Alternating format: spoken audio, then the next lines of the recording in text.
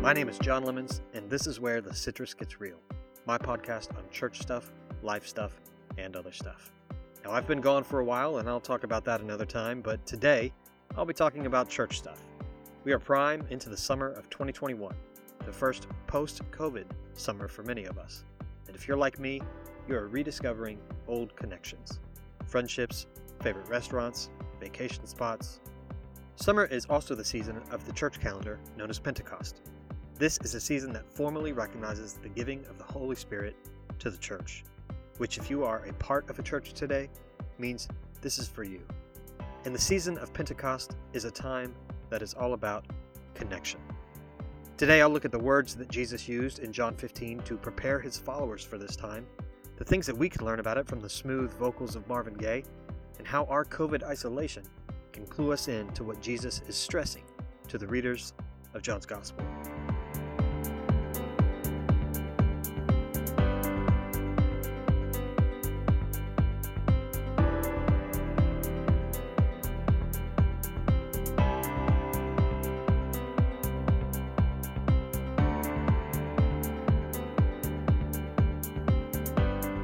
Pentecost is like Advent or Lent or Easter, and it signifies a time when Christians worldwide acknowledge and celebrate the giving of the Holy Spirit and the birth of what we know as the church. Maybe you've heard of Pentecost Sunday, and maybe you haven't. But either way, what do you know about where it comes from and how it originated, or the strange word choice that Jesus included while teaching his disciples and preparing them for this day? Pentecost is a weird name for a holy day, but the term is Greek in its origins. That may give away the meaning for you. You're familiar with the Pentagon, I'm sure, that 5 or penta-sided building in Washington, D.C. that houses the U.S. Department of Defense. Likewise, Pentecost, as a word, is nothing fancy. It simply means 50th. As an observance, it originated with the people of Israel. For them, it meant the 50th day after Passover, which was usually around the first harvest, and therefore celebrated that thankful occasion. In Christianity, it signifies the day, roughly 50 days after Easter, that Jesus gave the presence of the Holy Spirit to his disciples. I'm not really sure, but I also imagine that this is the reason why the Spirit is often associated in the New Testament with fruit, as in being the first fruits of what is to come, referenced in Romans 8:23, or as in producing the fruits of the Spirit, which is referenced in Galatians 5. Nevertheless, this is where I want to zero in. Because now that we are on the other side of the first Pentecost, we take for granted the words Jesus chooses to use when he first speaks of it to his disciples. The power and the puzzling nature of them are lost on us today. So let's attempt to step into the shoes of a first century follower of Jesus and see if that can help us get a grasp on precisely what Jesus is saying.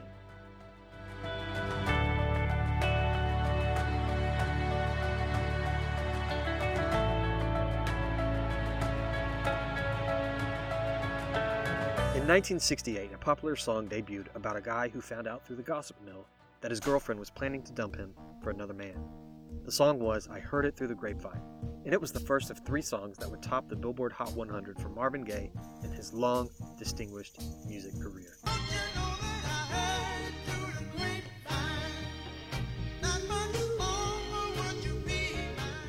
There's a passage in the Bible book known as John, in chapter 15, that similarly refers to a grapevine and serves as another hit, so to speak. In John 15:1, Jesus' words, I am the true vine, are the last of what is called the 7 I am statements that Jesus makes in the book of John. These I am statements are references to who Jesus truly is, clues that help us see him, not just as a man, but also as God in flesh. The passage reads in the New Living Translation, I am the true grapevine, and my Father is the gardener. He cuts off every branch of mine that doesn't produce fruit, and he prunes the branches that do bear fruit, so they will produce even more. You have already been pruned and purified by the message I have given you. Remain in me, and I will remain in you. For a branch cannot produce fruit if it is severed from the vine, and you cannot be fruitful unless you remain in me. When Jesus shares these words with his disciples, it is not only his last night on earth, it's his last few hours. These are quite literally his parting words. This is why it is a little weird when Jesus says what he says here. Remain. It's a request by Jesus for his disciples to stay connected to him. But he is about to leave. He knows he is about to leave, And he has just told them earlier in this conversation, recorded one chapter prior in John chapter 14, that he is leaving and where he is going, they cannot come. But more on that in a moment. Let's grasp how odd this request may sound to the disciples. Imagine a friend you spent every day with came up to you in the spring of 2020, just before the worldwide lockdowns and stay-at-home orders due to COVID. And imagine that friend looked you in the eye and calmly but firmly urged you not to lose touch with him. You see him every day. You would have thought this was a little bizarre. However, as the weeks went by, you would have realized that your friend knew exactly what he was talking about. He knew exactly what was coming. But if that's true, then he would have also known that you would have not had the ability to be in his physical presence. Not losing touch with your friend, then, would have required another way for you to remain in contact. So all of this begs us to ask this question. What is Jesus getting at here?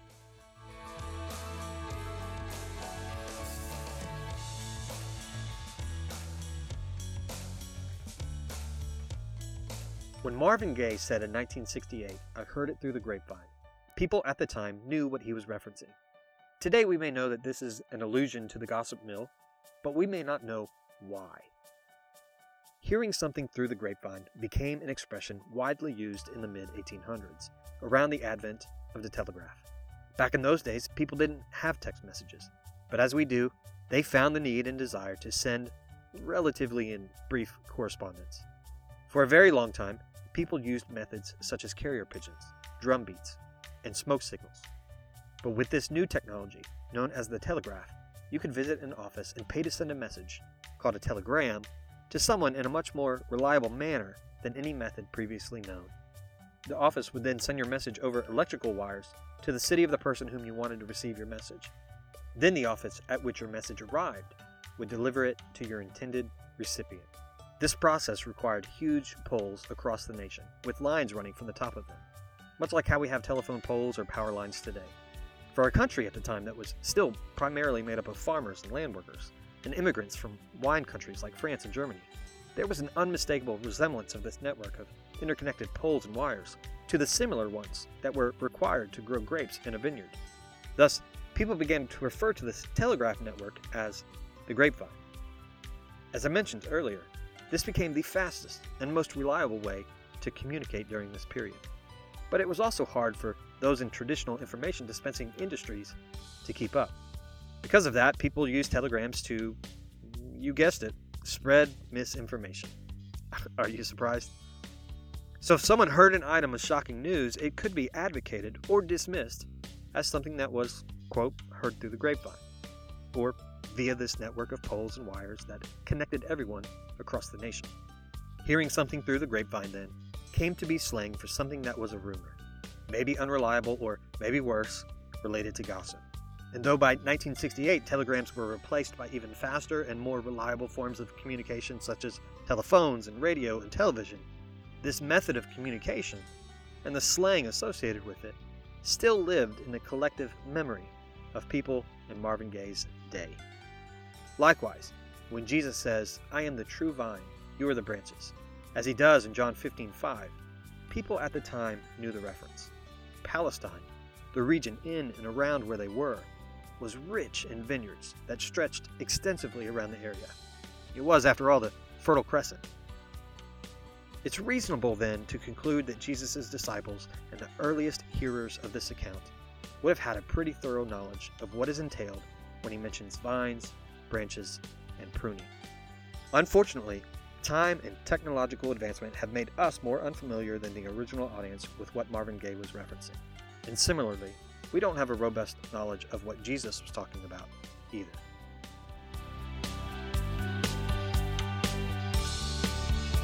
Now I have to confess to you, I'm terrible at owning cell phones. I drop my phones all the time, which results in cracked and shattered screens. One time I had a phone that I dropped so much that something inside of it broke and it simply stopped connecting to the cell towers. I could still use it if I were on Wi-Fi, but it wasn't good for much else if I wasn't. It wasn't good for calling or texting or streaming music. I would have to text my wife when I was leaving work to let her know to expect me in 15 minutes and that if I were not home by then, she wouldn't be able to call me to see where I was. And then I would drive home without being able to stream music or be inundated with a call or a text. It was like the olden days. But this idea of connection, ties in with the word that Jesus uses, remain. You may be familiar with it in other Bible translations as the word abide. It is most often translated from the original language into English as the words remain or abide or stay and live. To be told to remain or to stay is comparable to us today telling someone to stand firm or asking, hey, are you in or are you out? As I said earlier, it seems odd that Jesus would essentially say, stay with me, when he has also told them that where he is going, they cannot come, and when he knows what is coming in just a few moments. The disciples are about to experience a whirlwind of change in their lives. 12 hours from this moment, Jesus will be on the cross. And 12 hours after that, he will be in a grave. And 12 weeks later, he will have resurrected and defeated death, yes, but then he would have ascended to heaven to be physically removed from his disciples for the rest of their time on earth.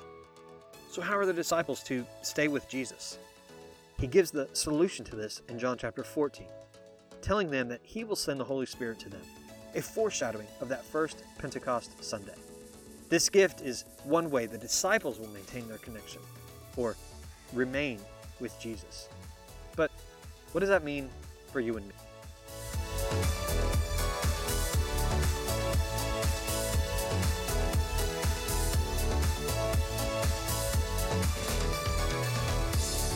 We don't live in an age of telegrams with wires running on top of poles across the countryside. And we don't live in an age of vineyards and grapevines dotting our landscape. But we do live in an age of cell phone towers that do dot our landscape. And they work much the same way. In fact, the term cellular phone comes from the world of horticulture, as in cellular biology. They named it this way because when engineers mapped out the coverage provided by cell towers, it resembled a biological cell. Now, cell phones are great. You may be listening to this right now from your cell phone. But they are only great when the purpose for which they are intended works. The one I had that wouldn't connect to towers was okay. I could still take pictures with it. And as long as I didn't need to stream anything, I could still play music or use apps when I was on Wi-Fi. But I couldn't use the phone for its intended purposes. In some sense, this is what Jesus means when he says, apart from me, you can do nothing. Of course you can do things. Many people have done many great things and not been followers of Jesus, just as I could still do some stuff with my broken phone. But without that cell tower connection, my phone couldn't perform the functions for which it was intended. And I can't meet the purposes that God created me for without Jesus. So that's the first thing to keep in mind. The second is this. Phones only work for their intended purposes when connected to a tower, yes. And they are only good if there is a connection to someone else through that tower as well.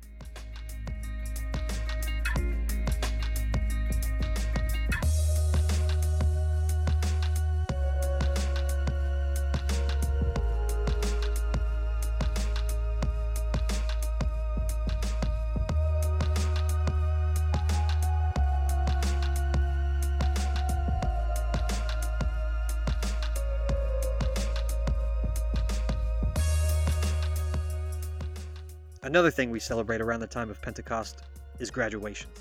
Do you remember when you graduated from high school and everybody said, stay in touch? Well, maybe some of you were able to do that with your best friends from high school. But for many of us, that became harder and harder as we went our separate ways. However, advancements in technology, like cell phones and the internet, have made it easier and easier for each new class of graduates to actually stay in touch.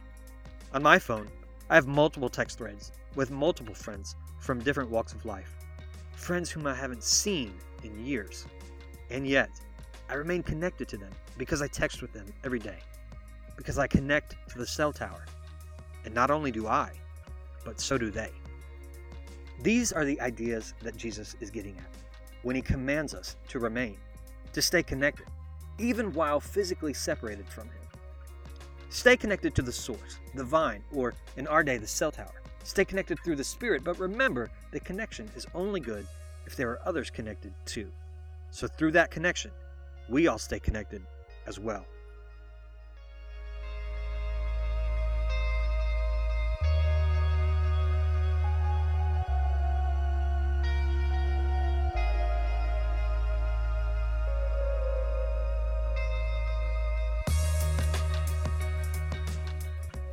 But there is one other idea that Jesus is implanting in his disciples' minds with this vine imagery, mere hours from his death and weeks from his departure from them altogether. Jesus says, "Every branch in me that does not produce fruit, he removes, and he prunes every branch that produces fruit, so that it will produce more fruit." The word that describes this removal, or this pruning process, is the Greek word katharos, and it's where we get our English word cathartic, which we most often use to describe the psychological and emotional relief that comes from releasing whatever has us feeling like we are on edge. For most of us in North America, we've emerged this summer out of a full year of COVID lockdowns and masks. We're a few months removed from a heated political season, and we've been awakened to scandals involving race and misogyny in some of our most trusted institutions, from educational institutions to the media, to the medical community, to the entertainment world, to churches. I'm willing to bet that the past year has either been cathartic for you, or you are looking for the light at the end of the tunnel because you need catharsis. But here is what I love about what Jesus shares here. For a grapevine, pruning, katharos, produces growth. And the reason Jesus is using this as an illustration is that for us, catharsis promotes growth as well. It's not a pretty process, and it can be painful for sure. The word practically guarantees that you will be cut. But ultimately, when done right and healthily, it makes for a more robust and more fruitful grapevine, and a stronger and more fruitful me and you. So if a grapevine produces grapes through pruning, what does Jesus, in partnership with the Holy Spirit, create in us through this process of catharsis? Verses 10 and 11 of John 15 tell us, "When you obey my commandments, you remain in my love, just as I obey my Father's commandments and remain in his love. I have told you these things so that you will be filled with my joy. Yes, your joy will overflow." Did you catch that? This process is so that we will remain in his love, and our joy will be made complete. Love and joy, two vital components of what it means to stay with Jesus. This idea gets drawn out more in the church's earliest days, through the Holy Spirit's work with the earliest believers in Jesus. It becomes fully developed and known as the fruit of the Spirit in Galatians 5. I mentioned this earlier, and these are love and joy, yes, but also peace, patience, kindness, goodness, faithfulness, gentleness, and self-control. From the very beginning, Jesus' followers understood the context of the church to be the best place for developing this. A grapevine doesn't have just one grape on it, nor just one cluster of grapes. It eventually has too many to number, and a Christian is connected to Jesus alongside other Christians through similar clusters, or what is called the church. And whatever the church is, it's more than a building. It's more than a Sunday morning program on TV or the internet, and it's more than a podcast or YouTube video that you can catch sometime during the week. The meaning of the word church is assembly, gathering, or collection. Whatever that looks like for you, the scriptures tell us that it is a part of your spiritual growth and development.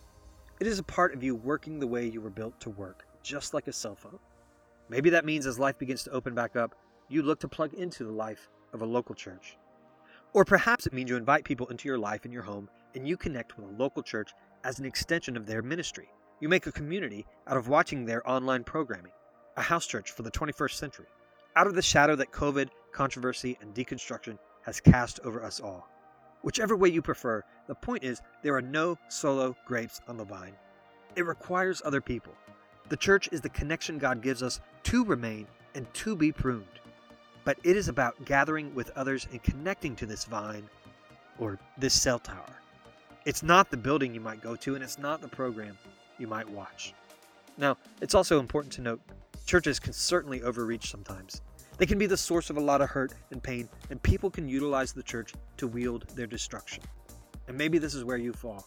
The people who have hurt me the most have been members of churches, and that shouldn't be easily dismissed by any of us. We've all certainly seen churches that have done or enabled harmful, immoral, and even illegal things. Those cannot be overlooked or quickly forgotten.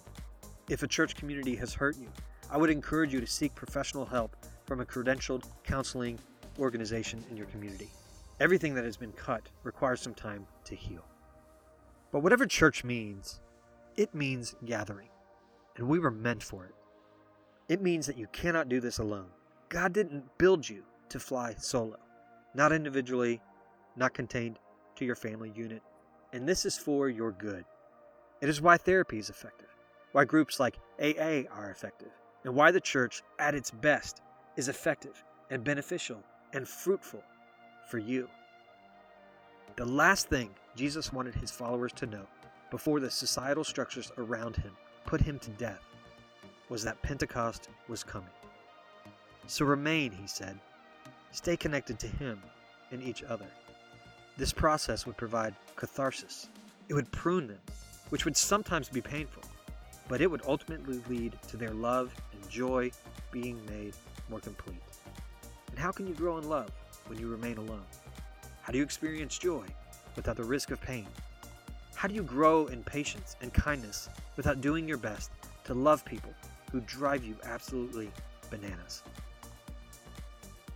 You keep your connection to the vine or to that cell tower, and through it, your relationship to Jesus and to others that are connected as well. And with that, you'll find catharsis in your life, healing, growth, and the blossoming and completeness of love, joy, and every other purpose God intended for you.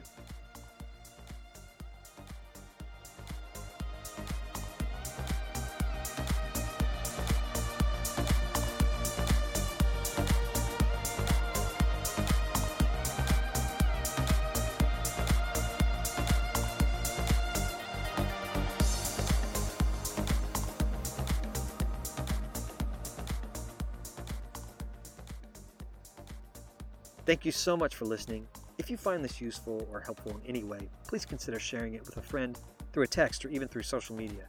I also invite you to leave a review on Apple Podcasts. And please subscribe so that you don't miss future content. I promise I'll try to be a little bit more regular in the future. You can find a written version of today's episode and more over on my website, www.citrusgetsreal.com. We'll see you next time.